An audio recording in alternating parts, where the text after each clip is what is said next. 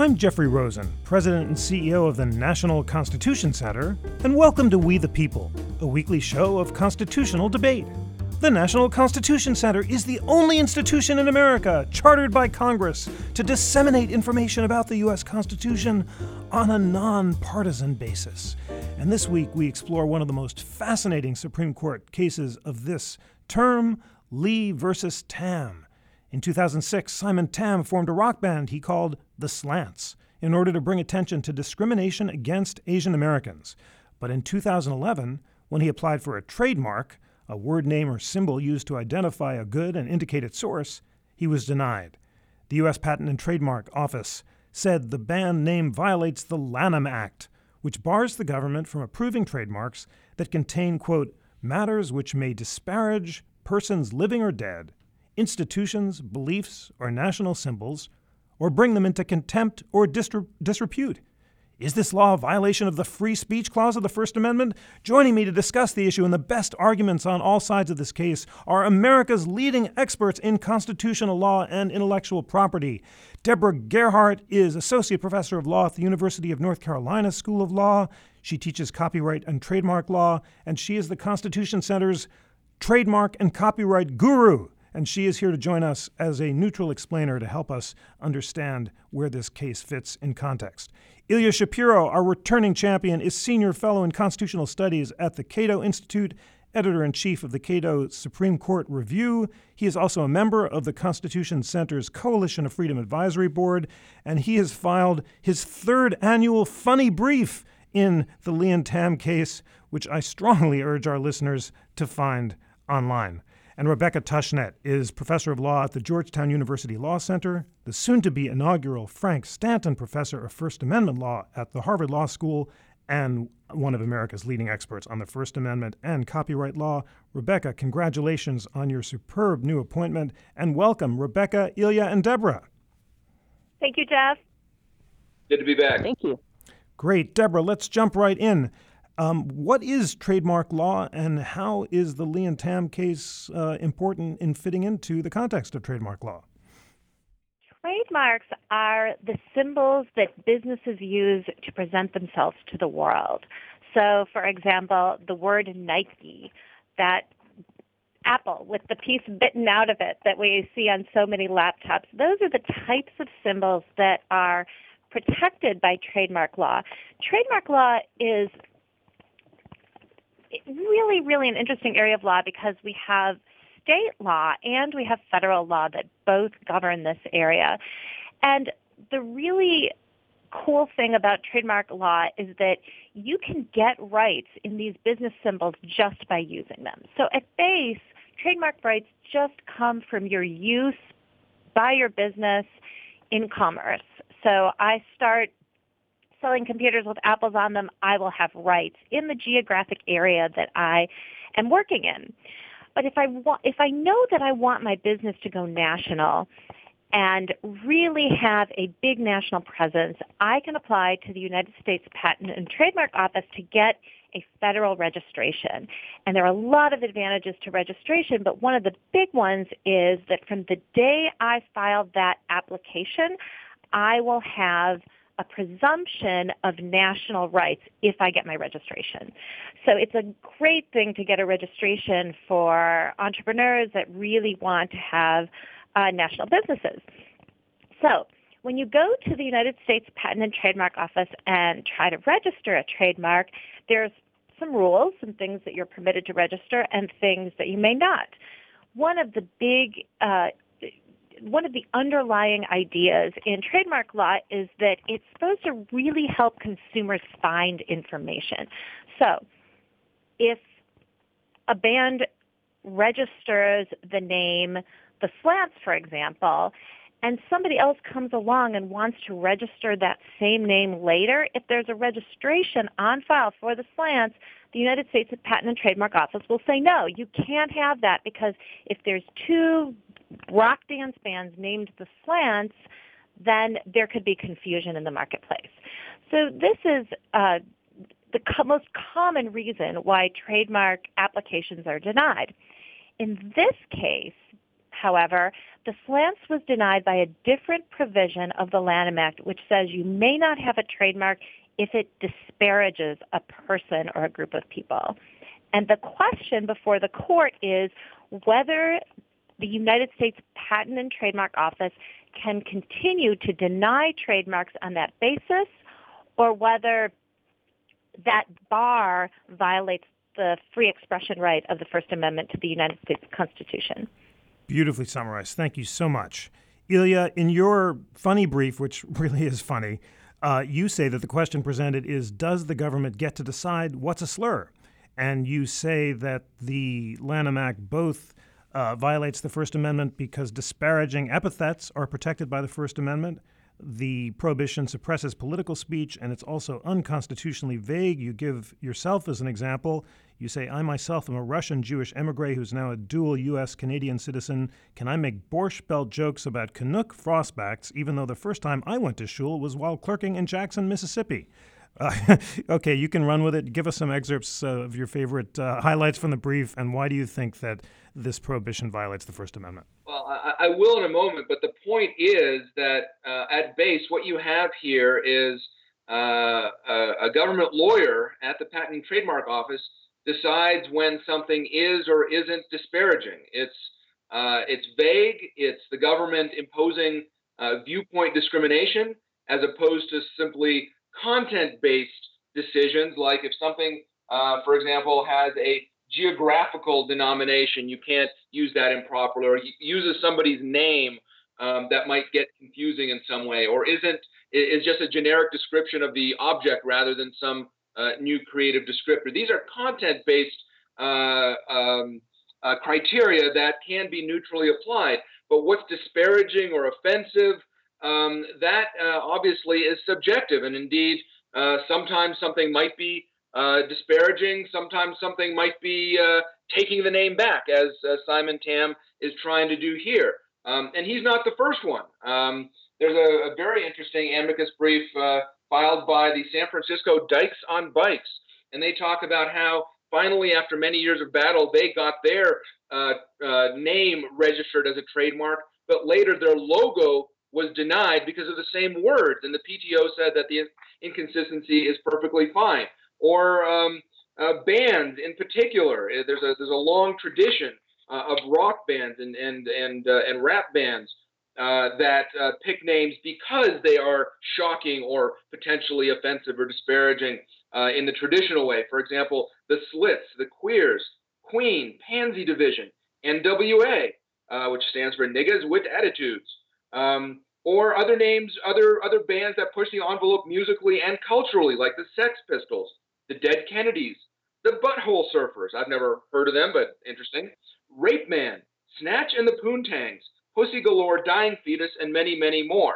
And these names aren't simply there for shock value. That's certainly a part of it, but they're meant to convey something about the band or about the music. As we write, it should come as no surprise that the Queers are not a Lawrence Welk cover band, the Revolting Cocks are not a string quartet, Dying Fetus does not play jazz standards, and Gay Witch Abortion would never open for Paul Anka. And so similarly, the Slants I don't know if you've listened to their music. I actually spent an afternoon doing so the day that we filed the brief, and I kind of like it. They really do a good job of turning on its head all of these slurs and political commentary more broadly. They're progressives of various political kinds, and especially on the progressive political spectrum, you often see trademarks, whether it's Black Lives Matter or we've been talking about the LGBT community. But anyhow, that's the point. It's not the government that should be making these decisions. If people are so offended by the Slants name, then that'll be reflected in lower CD music sales and lower attendance at their concerts. It's not for the government to decide for all of us what proper standards of decorum might be. And again, this disparaging part of the relevant Lanham Act provision is very different from other criteria that trademark examiners look at when deciding whether to register a trademark. This is purely viewpoint based. That is, you're against some disparaging some group, rather than these objective criteria involving geography or people's names, or whether it's a generic description of an object or a new kind of mark. Thank you so much for that, Ilya. I asked you to read from your brief with attention to our wonderful We the People listenership from 8 to 80, and your self-restraint was just admirable. That was superb and much appreciated. Rebecca, you write on SCOTUS blog, if content-based regulations must always survive strict scrutiny, most of trademark law is likely unconstitutional. And you say that the disparagement provisions of the Lanham Act are not viewpoint-based, and that if we struck down content-based discrimination, then this would affect trademark law more broadly. Tell us more about both of those arguments. Ilya's brief is very funny. Mine is not. And I'm sure it is in its way. Well, it's because I'm actually more interested in the broader principle, because I don't think that the disparagement bar is viewpoint based. And you'll notice that Ilya moves rather smoothly and persuasively between viewpoint based discrimination and content based discrimination. But I think it's important to note that we treat viewpoint-based discrimination, even in government programs, with more scrutiny, more worry than content-based discrimination, because it's acceptable in many government programs to focus on a particular type of content or make content-based distinctions, but it's more troubling when we make viewpoint-based distinctions. So I want to ask, why do we care? Why do we think that viewpoint-based distinctions are worse? And it's because, I believe, we are targeting some group, some position in the world that is associated with, a thing for which there can be winners and losers. Often that group is defined by characteristics other than speech. Maybe it's religion, maybe it's race, but the viewpoint is often associated with that. Or maybe it's political party, right? Democrats versus Republicans. So for me, that's what distinguishes viewpoint-based discrimination from content-based discrimination. Now, framed in that way, the disparagement bar is just not viewpoint-based discrimination. I can like or hate any of the groups that Ilya describes if I choose a term that a substantial number of them think is disparaging to describe them, and the PTO receives sufficient evidence of that's how the group perceives the term, then my registration will be refused, though of course I won't be punished in any way for continuing to use it. And much as excuse me, these bans, none of these bans have ever been punished. I believe NWA may have been faced with an obscenity prosecution or two, but never on the basis of their name. So for me, the disparagement bar it's like defamation. You can't defame anyone, Democrat or Republican, although who knows if this will continue under our new regime. So once you say that, then the question is, in what circumstances can registration take account of content-based distinctions between terms? And I think that answer has to concede a lot of latitude for the government, because, as Ilya correctly notes, the rest of the exclusions in the Lanham Act are also content-based. Is your particular mark confusing with other marks? Is your particular mark descriptive of the characteristics of the things that you want to sell? Is your particular mark deceptive when applied to the particular things you want to sell? Those all do require you to evaluate what the mark means in the context that you're using it to the people who are going to be perceiving it. So my brief suggests that we should allow the government a fair amount of latitude in making content-based determinations when it's deciding whether or not to give the benefit of registration. And I think that, in fact, keeping disparaging terms off the register is perfectly valid thing for the government to want to do. It just doesn't want to give even the impression that it agrees with the disparagement. And it's not a matter of whether people understand what a registration means versus using a mark in commerce. It's really a question of what the government itself is prepared to endorse as a legitimate use of terms to identify yourself in commerce. And I think of the case of Shelley versus Kramer, which is a really interesting case in which the Supreme Court said that it would be unconstitutional to enforce private covenants requiring racial discrimination. Usually, private action is completely uh, with the exception of the 13th Amendment, cannot violate the Constitution. But the Supreme Court said the court stepping in and recognizing this as a valid reason would be unconstitutional. And I think the impulse here is the same, that the government itself doesn't want to be involved with the disparagement. And I think that's enough. Fascinating. Deborah, you've heard the arguments so far. Can you sum up, as you see it, how the issue is joined between Rebecca's claim that this is not viewpoint discrimination, and if the court were to strike down this is content discrimination, much of trademark law would be called into question? Ilya disagrees. Descriptively, would in fact much of trademark law be called into question if the court were to rule against the slants?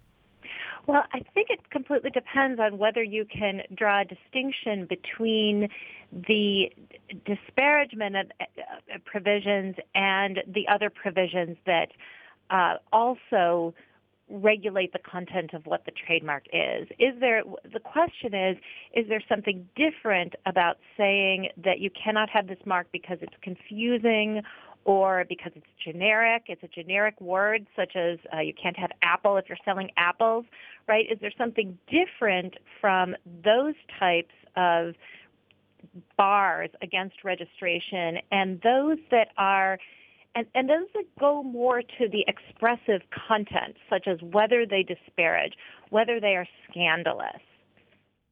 Great, thank you for that.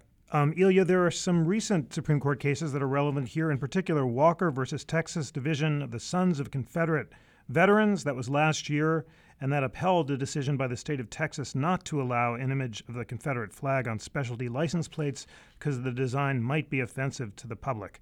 How does that apply in this case?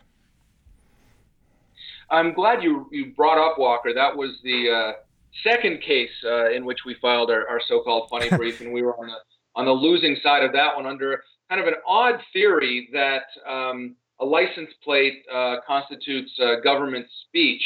Now here, I don't think you could say that a trademark is government speech. It's not like the government endorses both Coke and Pepsi, or such venerable brands as Take Your Panties Off or Capitalism Sucks Donkey Balls. There are a whole lot of registered trademarks that I'm really not sure the U.S. government, stands behind as representing American values.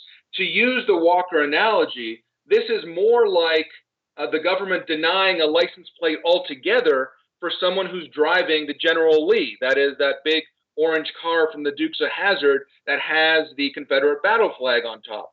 This is not that the government is speaking through a trademark. Instead, it's registering what somebody else has come up with. And now that does not mean that it's somehow subsidizing, providing funds for, making the trademark part of a government program. All of these sorts of claims and arguments that have been made by the government here, I think, are inapt. The government lawyer at the Patent and Trademark Office is still going to go through the application, spend his or her resources, whether they ultimately register or deny registration. Any government funds are either de minimis or part of overhead, in effect. It's not that if the slants were registered, then they get some sort of annual funding or tax break or anything like that. And so this is neither a subsidy nor an endorsement. I should say here, I probably should have said that at the top, that I'm not an intellectual property expert like Rebecca. A lot of the arguments that she makes in her brief and that she's presenting now are joined better by the brief of other law professors led by Greg Dolan at the University of Baltimore, and your readers can go into that.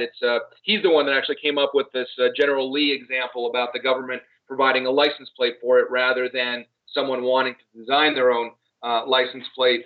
And the biggest point here is that that brief makes, the Dolan and Law Prof's brief, is that not just trademark, but copyright and maybe even patent law could be affected if the government tries to decide that something is offensive or disparaging, or applying criteria that aren't just kind of vague and subjective, but necessarily are applied inconsistently, which thereby chills the development of intellectual property. For example, the PTO denied trademark registration for "Have You Heard Satan is a Republican?" but granted the trademark application for "The Devil is a Democrat." I don't know if that was because of whichever administration was in charge of the PTO at that time. But again, that raises further potential issues of political slanting of these subjective decisions. Or what about such marks as Yiddish or the Guidos of Comedy or Mulatta? Those were all granted, in addition to Dykes with Bikes that I previously said. The PTO seems conflicted on fag. It refused registration of Fag Out and Fag Forever a Genius as disparaging, but approved PHAG Fag for registration, and has registered Fag Dog 3 times and refused it twice. So I guess it's depending on what the particular lawyer has for breakfast that morning, how it's going to be applied. And again, if the law is unclear or applied in an inconsistent manner, that defies the rule of law. That leads to arbitrariness, and it shows how these sorts of things, far from the government being uniformly declining to endorse something that could be taken as reflecting badly on the full faith and credit of the United States government and its laws, but instead, this is a case of simply the government administering a system of trademark registration, which it doesn't have to have, I suppose, but if it's going to, then it should apply it in a neutral manner. As again, referring to the Dolan Law Prof's brief, they write, reversal of the decision below, that is ruling for the government here, would transform the U.S. Patent and Trademark Office from an agency whose purpose is to promote the progress of science and useful arts into a panel of moral censors tasked with purging putatively offensive speech from the marketplace of ideas. Thank you for that. Rebecca, Ilya points to the possibility of arbitrary or discriminatory enforcement, but give us a sense, how long has the government had this power under the Lanham Act? What are the purposes, which in your brief you say go beyond protecting consumers from deception, but also relate to protecting consumers in other ways, and just talk historically about how this kind of prohibition fits into the fabric of trademark and copyright law? Well, it doesn't fit into the fabric of copyright law, although there is historically an exclusion from copyright for obscene materials, which has become highly contested over the years as the First Amendment has expanded. And I'd like to talk a little bit about that. Some version of excluding marks that are contrary to public morality is a pretty much universal feature of trademark law since its inception, and people trace it back in different ways. But let's say for more than 100 years. The first trademark law that was struck down by the Supreme Court back when it didn't believe in Commerce Clause powers had similar exclusions. The tiny little 1909 Trademark Act that covered a tiny bit of economic activity had similar exclusions. The 1947 Lanham Act then gave us the word disparagement, but it is a pretty universal feature of trademark laws around the world to have some sort of exclusion for marks that are contrary to public morality. And people generally thought that this was a way to prevent false associations. That's the one piece of legislative history we have from the 1947 Act. But actually, I wanted to say something more about inconsistency, if that's okay. So Ilya suggests that the differences in mark outcomes could be because of political differences among examiners. He doesn't know the timing of these. in fact, it's not political differences, certainly not among administrations. It's because we're up to 500,000 applications every year.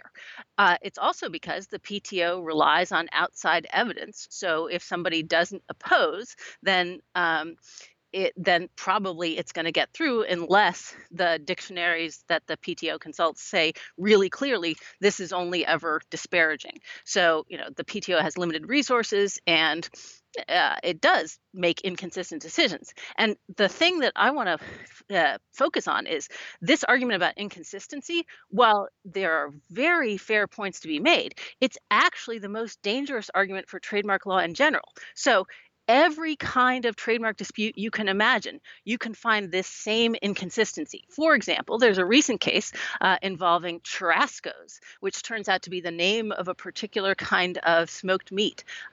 So a entity registered churrascos for the name of its restaurant and then tried to register its logo for the name of its restaurant. And the second time, the PTO said, hey, turns out that's generic for a kind of smoked meat. We didn't have that information the first time around, and we're not going to be bound by our mistake the first time.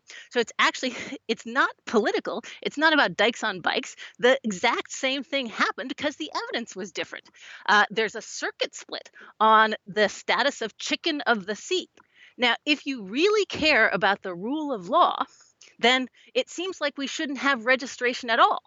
Maybe we shouldn't even have infringement cases because they are certainly inconsistent in really crazy ways across the board. Now, you might decide that the government shouldn't be making those decisions. But my point in the brief that tried to make this point is that has real implications for the rest of the system. Now, if you are a balancer like Justice Breyer, I think you can probably get yourself out of that by saying, well, we care about some things more than others, but most of the doctrines that we have for dealing with First Amendment problems would lead us to treat genericness, as with churrascos, descriptiveness, as with chicken of the sea, in the same way. And, I respect people who say, okay, then we shouldn't have trademark law, but I want to face up to the problem here. So if I might address a couple of other things that Ilya said, just because I feel like they should be addressed. So first of all, Ilya also talked about copyright and patent law, and this is the importance of the doctrine of unconstitutional conditions. So when the government gives you something, it is allowed to decide what it's going to give you as long as it's not trying to affect your conduct outside of the grant. So if it will only give you money, say for healthcare, if you renounce your support of abortion rights, then that's an unconstitutional condition. If it will only give you money for childbirth, but not for abortion, then turns out that's okay. So I think that this actually provides the key both to dealing with the General Lee example and the difference between trademark and copyright and patent. So trademark is about the link between a product and its characteristics and its identification to the public. If the government were trying to change the products you sold, as in the support for abortion rights example, then there'd definitely be an unconstitutional condition. But it's not. And that is the distinction between patent and copyright. It also helps us understand the General Lee. If Tam couldn't get any registration at all, no matter what it was for, his colors, his logo, his own name, until he changed the name of his band, Ilya would be 100% right. But Tam can get another registration. He just has to choose another mark to use alongside with the slants. So maybe a logo, maybe his own name featuring Simon Tam. Might have a little trouble with the people from Firefly, but that'd be interesting. So for me, the government is not saying you can't have a registration or a license plate for the General Lee The government is saying, we don't care what bumper stickers you have on your car or what you paint your car. You can have a Confederate flag slapped all over those. You just can't have it on the license plate. And I think that's quite important. And this relates to the final point, which is that this is not about the government endorsing or standing behind a specific message. That's why I talked about Shelley versus Kramer. Shelley versus Kramer is not about the message of endorsement sent to the public. It's about the things that the government should rely on for its own decisions. So the government doesn't stand behind most covenants, right? If a place that you want to live says you can't have pets, the government is not endorsing that when it upholds that and allows them to kick you out for having a pet. It also wouldn't stand behind or endorse the contrary. Like if the place that you wanted to live said people must have pets, that would also be okay. The government can be indifferent as to those because it considers them within the bounds of acceptable restrictions. Shelley versus Kramer says, but there are some things that the government should not consider acceptable reasons, even though it can consider lots of contradictory things okay. And to me, that's sort of what disparagement is doing. Wow, thank you for that wonderful and substantive response. Lots there, ranging from a discussion of Shelley v. Kramer. Listeners, remember that's the case striking down restrictive covenants when people want to rent houses, to this devastating news about Chicken of the Sea, because I now can't get the jingle out of my head. What's the best tuna? Chicken of the Sea, showing the value of a trademark protection, I guess, because I grew up on that wonderful jingle. I think that's fair use of that jingle. I'm no IP scholar again. But. There's no doubt about it. Ilya, I want you in a moment to respond to Deborah's many points, but Deborah, first, let's pull back and sum up what we've heard so far at the 30,000-foot level. I hear Rebecca saying trademark law has long included morality restrictions on trademarks, and to strike those down in the name of the First Amendment, which would be consistent with an increasing trend to prohibit morals legislation on the Supreme Court as a violation of autonomy or free speech, would really be to call into question the entire fabric of trademark law. Can you sum up what you've heard so far? Definitely. Another point related to that is this issue of inconsistency, and can we tolerate some inconsistency in the trademark registration scheme without giving up on the rule of law? And I think the answer to that question is pretty clearly yes. We do so in every other regime where courts have to decide things, because we have to remember that unlike the copyright context where essentially it is just a pretty simple application with a quick stamp of approval and very little review, in 2/3 of trademark applications, the office has an issue. They say, look, there's a problem with this that the applicant needs to resolve before you get your registration. And at that moment, the applicant must put forth evidence, right? And so you can have two identical applications for the same mark, and perhaps one person submits evidence to overcome that block and another person doesn't. And of course, the person submitting the evidence is going to get the mark. So there could be inconsistencies that have nothing to do with whether or not the standard is appropriate. So finding that there are inconsistent results, I think, is not fatal to the system that we have it.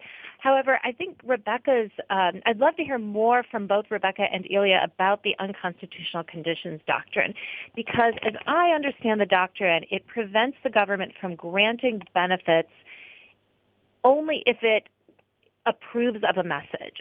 So why isn't this that situation where you only get the benefit of registration only if the particular examiner that draws your application approves of your message and thinks it does not come in conflict with the disparagement bar? Thank you for that. Okay, Ilya, lots on the table, ranging from Deborah's question about unconstitutional conditions to Rebecca's many points, and I would love you to respond to them now. Sure. Yeah, the unconstitutional conditions point, we go into that in our brief, and it's precisely as Deborah said. You're only getting this government benefit, the registration, if you give up your right to speak in a certain way. And the government isn't saying that you can't speak in this way, that you can't call yourself the slants. It's not throwing you in jail for using the term, but it's saying it's denying you this benefit. And that is an unconstitutional condition. You only get this government benefit if you forego your exercise of this other constitutional First Amendment right. So that's problematic. And again, this goes to what Rebecca was talking about, the government's system of registration from the very beginning. Now, I don't want to get into a broader, very philosophical discussion about the proper scope of government protection for intellectual property, especially among libertarians. There's a whole spectrum of people who think that government shouldn't be involved at all, that these copyright, trademark, patent rights are all government imposed monopolies and thus violate natural rights, going all the way to the very strong position that your creativity, what you create, you mix your mind with your labors with tangible objects sometimes, and that creates something new, and we need to incentivize that, as the founders provided for, that Congress can do. So that's a very different discussion about whether the government should have a system of trademark registration, how it should function, et cetera, et cetera. That's very different. But the system that it currently has, the Lanham Act, the purpose of the Lanham Act isn't to prevent offensiveness or to make sure that only marks that comport with people's sensibility, that only that kind of intellectual property advances the development of the creative arts and useful arts and progress of science, to use the constitutional language. Instead, the Lanham Act's goal is to prevent deceptive and misleading advertising or trademarks in commerce, to protect registered marks from interference by local or state legislation, to prevent unfair competition, and generally to prevent fraud and deception. And of course, you can't say anything if that induces some sort of fraud. Those are the core goals of IP in this context. And as the American Jewish Committee's brief, written by Canon Shanmugam, goes into, this particular disparagement clause doesn't advance those. Instead, it's some sort of sensibility or offensiveness police. And I don't think that the disparagement clause can be used in the same way that all of these other criteria are, where new evidence might shift the ultimate result in the PTO. What kind of new evidence about disparagement do you want? Something like the Redskins were thought to be disparaging, but the latest survey from a year or two ago, the latest poll, shows that upwards of 90% of Native Americans are fine with the team name, and even are proud of and celebrating it. All of a sudden, where maybe we might have found it disparaging, but because of that statistical evidence, it's no longer disparaging. I think that those are such subjective claims that it's not useful, legally speaking, as bringing in outside evidence of confusion or deception or anything like that. And speaking of the Redskins, I'll close on this. I've been mentioning a lot of these amicus briefs because this is obviously room for a lot of creative legal and factual presentation. The Redskins' own brief, formally the name of the team, the corporate entity is Pro Football Inc., written by Lisa Blatt. They have a long appendix of various kinds of registered trademarks, not that are inconsistent, but that are about as disparaging as the slants might be, and yet they were registered, like the American Redneck Society, or Baked by a Negro Baked Goods, or Bitch Face Cosmetics, or Bitchy Gay Apparel. And by the way, these are not registrations from like the 50s and 60s. These are all in the 2010s. I could go on. So again, it just seems like disparagement is in the eye of the beholder. Nobody thinks that the government is spending money or otherwise endorsing or subsidizing any marks that it registers. And at the end of the day, this disparagement clause or trying to police what's offensive or not has no place in the world of intellectual property. Let the marketplace of ideas, let the marketplace of dollars figure out which marks are successful or not. Thank you for that. Rebecca, we're so lucky to have you here to teach us about copyright and trademark. Ilya mentioned the historical roots of the clause. He said some libertarians believe that there should be no monopolies in intellectual property at all. Thomas Jefferson, who was so opposed to monopolies that he proposed a failed constitutional amendment that would have prohibited Congress from establishing monopolies with exclusive privileges, was willing to grant a limited exception for intellectual property because he thought it would encourage creative activity. Tell us, take us back to the origins of property and trademark law. Why did the framers think it was okay, and how does this effort today, in this case, to apply First Amendment principles to copyright, to trademark law, fit into that history? So a couple of caveats. First of all, with respect to libertarianism, all I can say is, not my circus, not my monkeys. So I am not going to take a position trademark that. on, I believe it's an old European phrase. Are you disparaging libertarians as monkeys? Yes, and not seeking a registration, so I have no problem. So anyhow, the framers would have been completely astounded by the thought of the modern registration system granting all sorts of rights to foreign entities without use. We are so beyond what they would have understood that, especially with trademark, it's really hard to make a founding-based argument, especially with something like unconstitutional conditions. So I think instead we do have to figure out what to do with the state that we have. And it is a perfectly coherent position to oppose the modern regulatory state. But it is not, I think, coherent to oppose only disparagement refusals and like the whole rest of the system. And this, I think, is why the description of unconstitutional conditions that you've gotten has been a little distorted. So it's true, if you have to give up your right to speak outside the contours of the program itself, that is outside the content, what the government is doing for you, that's an unconstitutional condition. But that's not what's going on here. Tam can call himself the Slants and get a registration for anything else that meets the standards of the program. He can continue to promote the Slants. He can continue to promote reappropriation of the term. He can get a registration for a logo.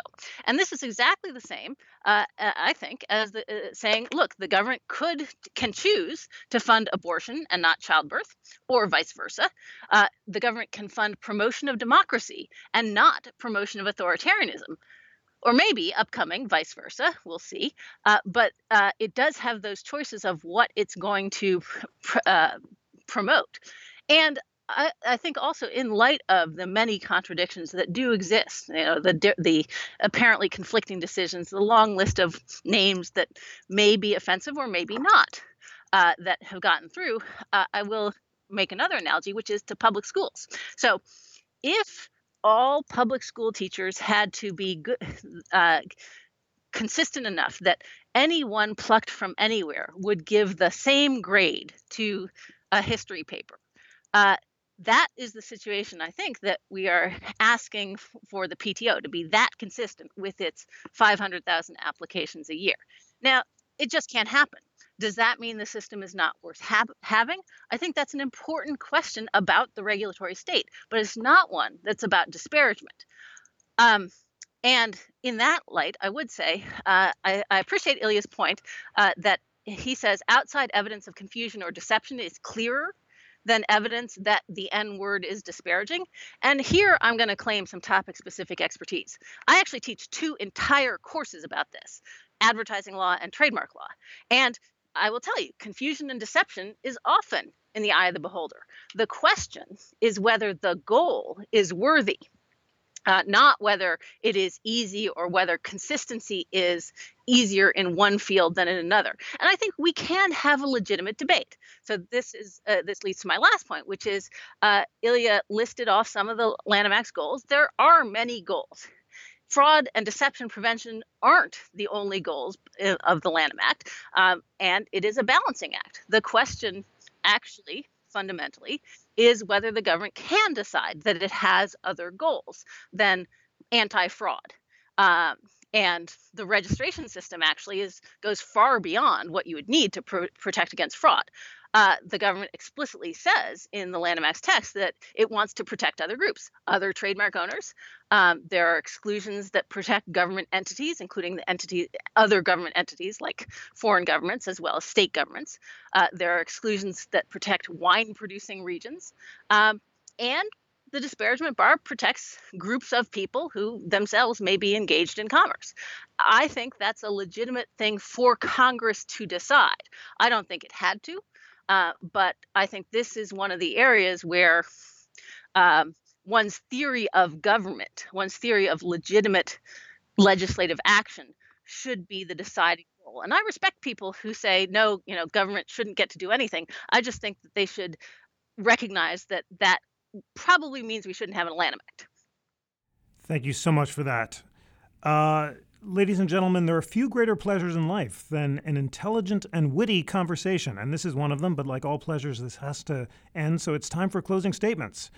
Deborah, what are the stakes in the Lee versus Tam case, and do you want to venture a prediction about which way the court may rule? Well, I think the stakes are higher than they may first appear. I think that one of the really terrific things about the court taking cert on this case is that we're going to see the court wrestling with the speech issues on both sides, because when somebody is denied a trademark, they will argue that they have speech issues denied, as Tam is arguing. But if Tam were to get that registration, he would be able to stop other people from speaking. And I'm hoping that the analysis that we hear from the court is nuanced enough to give us some of the court's thoughts on the fact that there's not speech issues on just one side of this. Additionally, I think another big thing at stake here is what happens to a mark if it does not get registered. Does that mean it cannot be protected by the other provisions of the Lanham Act? That is a huge point, and I think that one way that the court could split the baby a bit on this is to take down the disparagement clause, say it violates First Amendment principles, but still say that it may be protected under the other provisions of the Lanham Act, which protect unregistered marks. I don't know if they can find a principled way to articulate that position, but if they were looking for a compromise position, that is one way that they could do it. Thank you for that Solomonic suggestion. Ilya, what are the stakes in the Lee and Tam case, and why should our listeners care about it? The stakes are how heavy-handed the government can be in policing speech, at least in the context of intellectual property. The government admits in its petition that the essential function of trademarks is to identify goods and services as emanating from a particular commercial source.